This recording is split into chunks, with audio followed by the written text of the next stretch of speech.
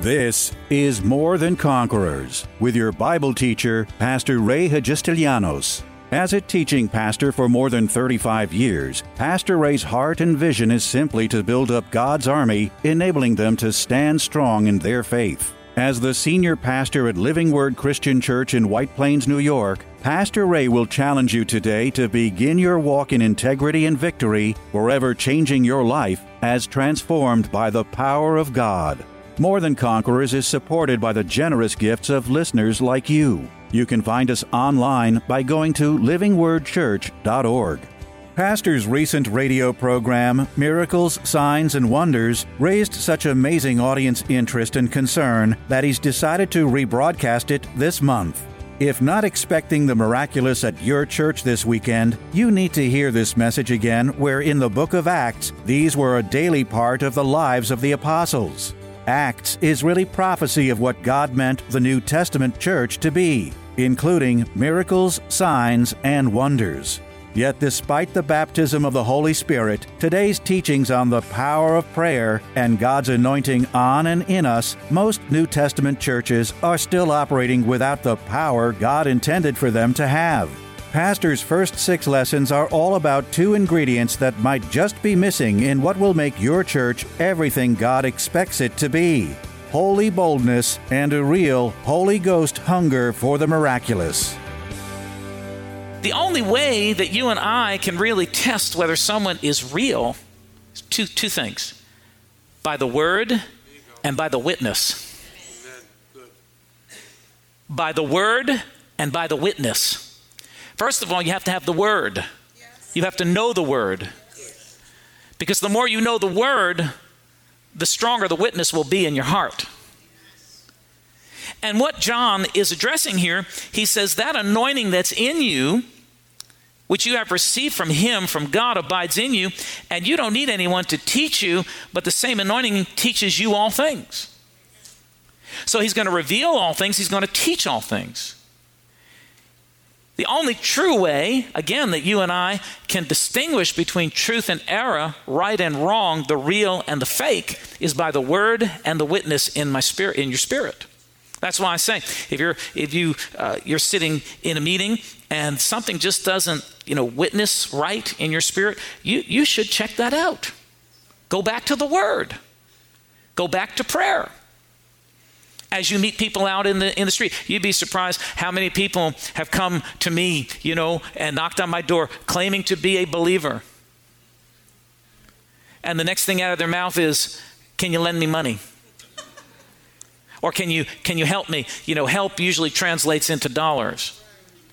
Now, sometimes there are real people that are having a hard time and need the help of God. And sometimes people are phonies. How are you going to distinguish the difference? Well, the Bible teaches us through this anointing that's in us, we can know all things. We can distinguish right from wrong, good from evil, error from truth, the real from the unreal, the ones who are really sheep and those who are sheep in wolf's clothing. By the anointing that's in us.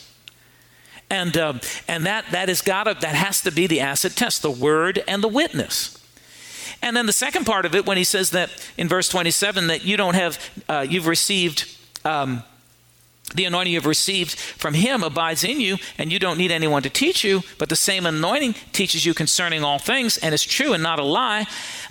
What he's saying is that although you may have a teacher, like I'm your teacher, I'm your pastor, I'm your teacher. Really, that's what a pastor is. He's a pastor-teacher. Even though I'm your teacher, I'm your pastor, it is not me who's teaching. It's the Holy Spirit who causes truth to become real in your heart. That's why I can preach to 500, 600, 700 people or whatever it is on a given weekend or week.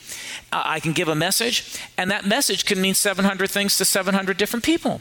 Well, one man could never do that. That can only be done by the anointing of the Holy Spirit.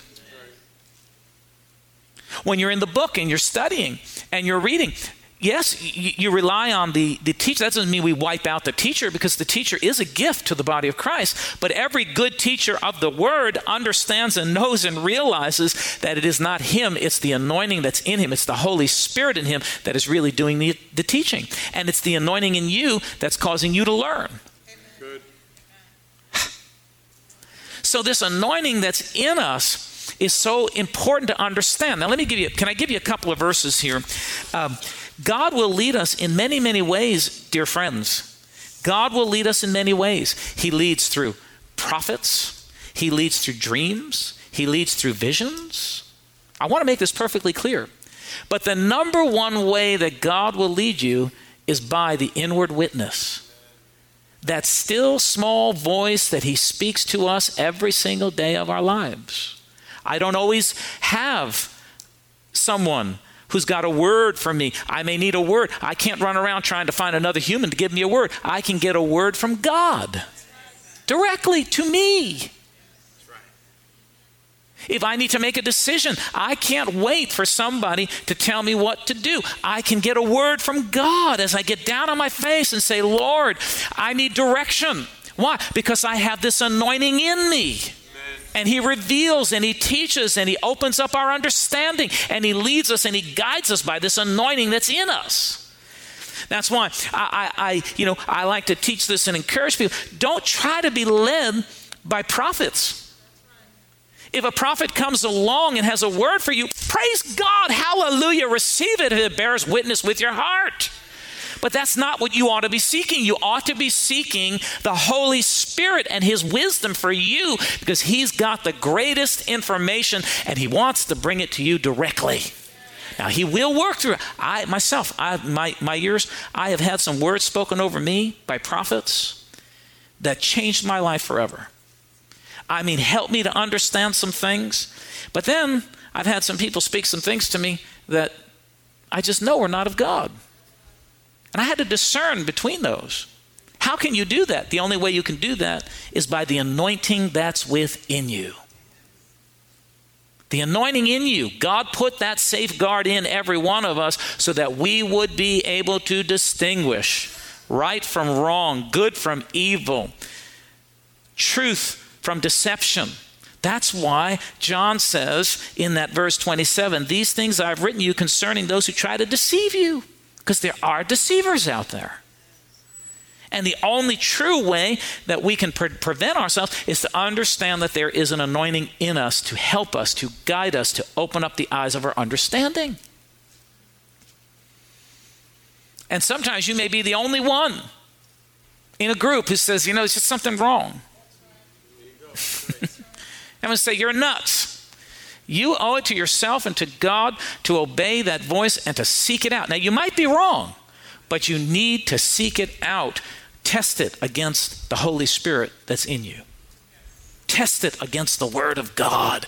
Because, folks, let me tell you what. The final authority aren't the goosebumps.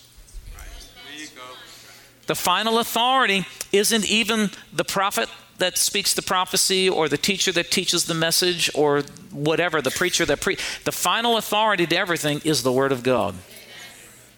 And if it doesn't measure up to the Word, it doesn't measure up. That's why we need to be students of the Word. That's why we need to spend as much time as we can in getting the Word in our heart. Because the more Word we have, the more God can guide us and direct us, the more we're going to be able to, that discernment, that anointing is going to work in us even stronger because we're going to know. We're going to be able to discern, say, that's wrong. That's wrong. And I think the most important thing that I think one of the main reasons why he has anointed us is so that we can be wise and strong and be able to navigate through this life without falling into booby traps.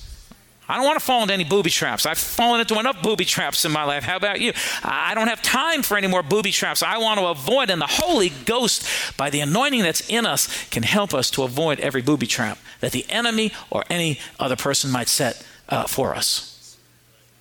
Come on, somebody give me a better amen than that. Help me. I'm preaching better than you're helping me here by saying amen. My preaching is better than your amens. Now you're laughing at me. Your laughter is better than my no, hallelujah. The anointing on you. Now let me just show you. I want to back this up with a couple verses. We have a few minutes here. Go back to the book of Acts. Man, I'll tell you what. Study the book of Acts. Study the book of Acts. You're going to learn so much in the book of Acts. Go to Acts 13. And let's just look at these, how God led and directed the people. And he did it in so many ways. He used a prophet. He used the vision. He used the dream. And we see that he used the small, still voice within them. And that he used many times throughout the whole book of Acts. And you see here in Acts 13, let's go to chapter 13 and verse 2, we'll go to verse 1. It said, now in the church that was at Antioch, there were certain prophets and teachers, Barnabas, Simeon, who was called Niger, Lucius of Cyrene, Manaen, who had been brought up with Herod the Tetrarch, and Saul. And listen to verse 2. It says, as they ministered to the Lord and fasted. In other words, they were in a time of prayer. In other words, they needed some direction, so they got serious. Is everybody with me? They got serious. It says, as they ministered to the Lord and fasted. They were really serious because they fasted on top of ministering to the Lord. It says, as they ministered to the Lord and fasted, the Holy Spirit said, now separate to me Barnabas and Saul for the work which I have called them.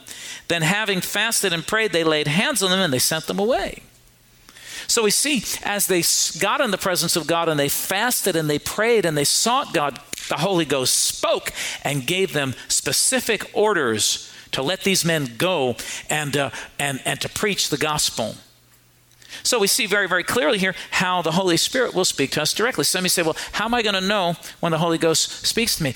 The only way I can describe it, it's a small, still voice that doesn't go away on the inside. It's like, maybe some of you have experienced this. You get up in the morning and you just happen to think about Sister so-and-so, and you just have this impression that I need to call Sister so-and-so. And you don't do it.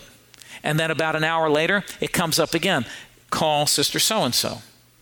And then you don't do it, and then a couple hours later it comes up again. Call Sister so-and-so. And sometimes we don't obey, and then Sister so-and-so calls us and said, this is what happened to me. I had a car accident at this time of the day. He said, oh my gosh, you were on my heart all morning long and all day long, and I didn't call you. I was disobedient. How many people know what I'm talking about? We've all been there in some way. Well, that's the Holy Spirit speaking. It's a small, still, gentle voice. I like that verse. And I don't have time to get over to it, but I think I have it typed out here.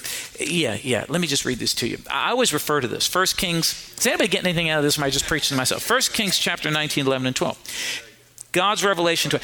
Then he said, this is what he said to Elijah. Go out and stand on the mountain before the Lord. 1 Kings 19, 11, and 12. And behold, the Lord passed by, and a great strong wind tore into the mountains and broke the rocks in pieces before the Lord. But the Lord was not in the wind. And after the wind, an earthquake. But the Lord was not in the earthquake. And after the earthquake, a fire. But the Lord was not in the fire. The Lord was passing by, and all these things were happening, but God was not in any of it. And after the fire, a still small voice. And if you read on, it says, then Elijah knew what to do, and he went and he stood on the mountain. Amen. It was a still small voice. That's the only way you can describe God speaking to you. It's a small, still, gentle voice that nudges, that directs, that leads us on. Does anybody here know what I'm talking about? Have you ever experienced it? And the reason why you have that is because you have the anointing in you. Say, I have the anointing in me. So the Holy Ghost said, separate me. They separated and they went.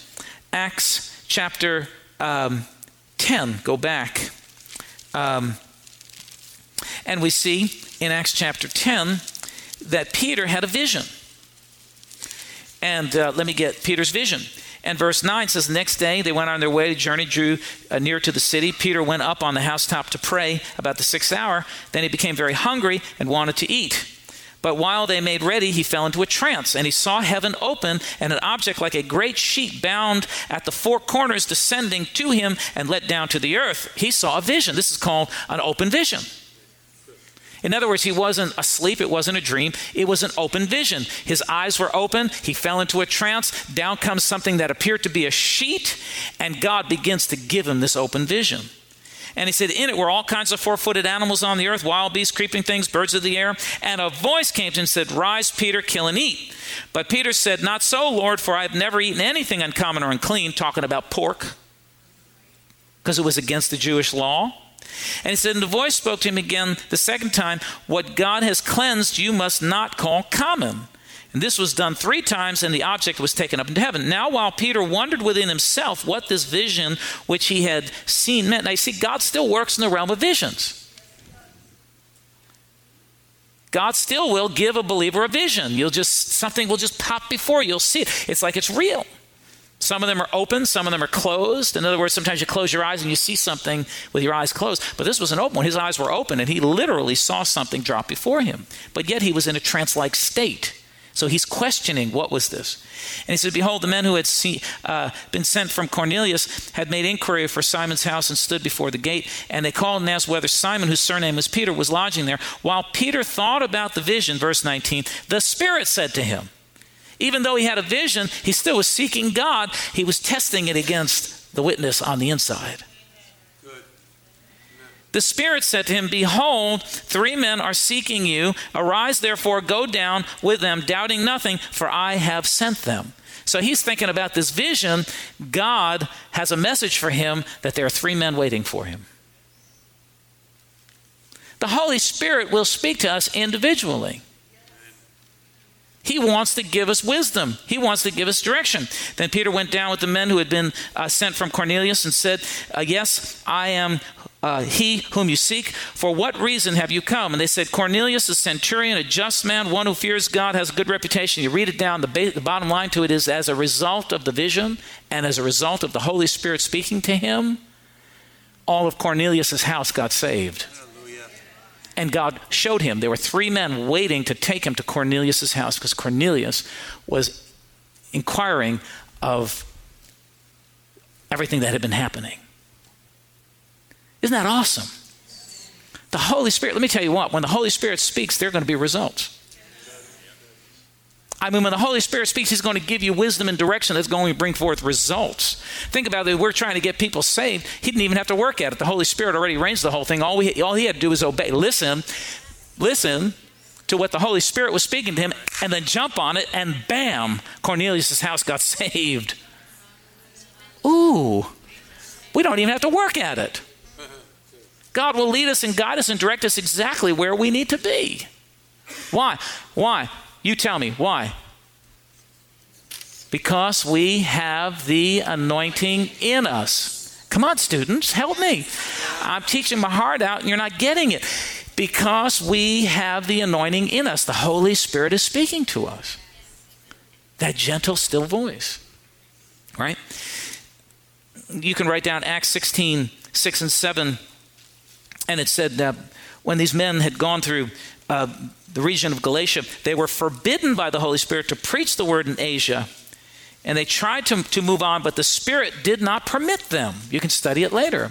They were being led and directed by the Holy Spirit. See, the Holy Spirit wants to be actively involved in leading us and guiding us. And this anointing that's in us is there for that purpose and that reason, to teach us, to guide us, to help us. Remember, the Holy Spirit is the helper. He's not the doer, he's the helper.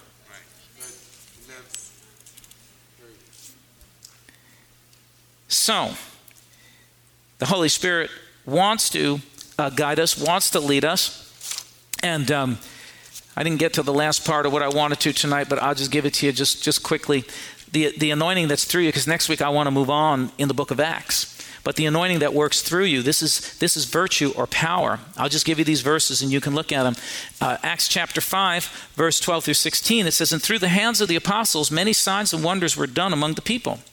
And they were all with one accord in Solomon's porch. Yet none of the rest dared join them. Yet none of the rest dared join them, but the people esteemed them highly. And the believers were increasingly added to the Lord, multitudes of both men and women, so that they brought, listen to verse 15, so that they brought the sick out into the streets and laid them on beds and couches, that at least the shadow of Peter passing by might fall on some of them.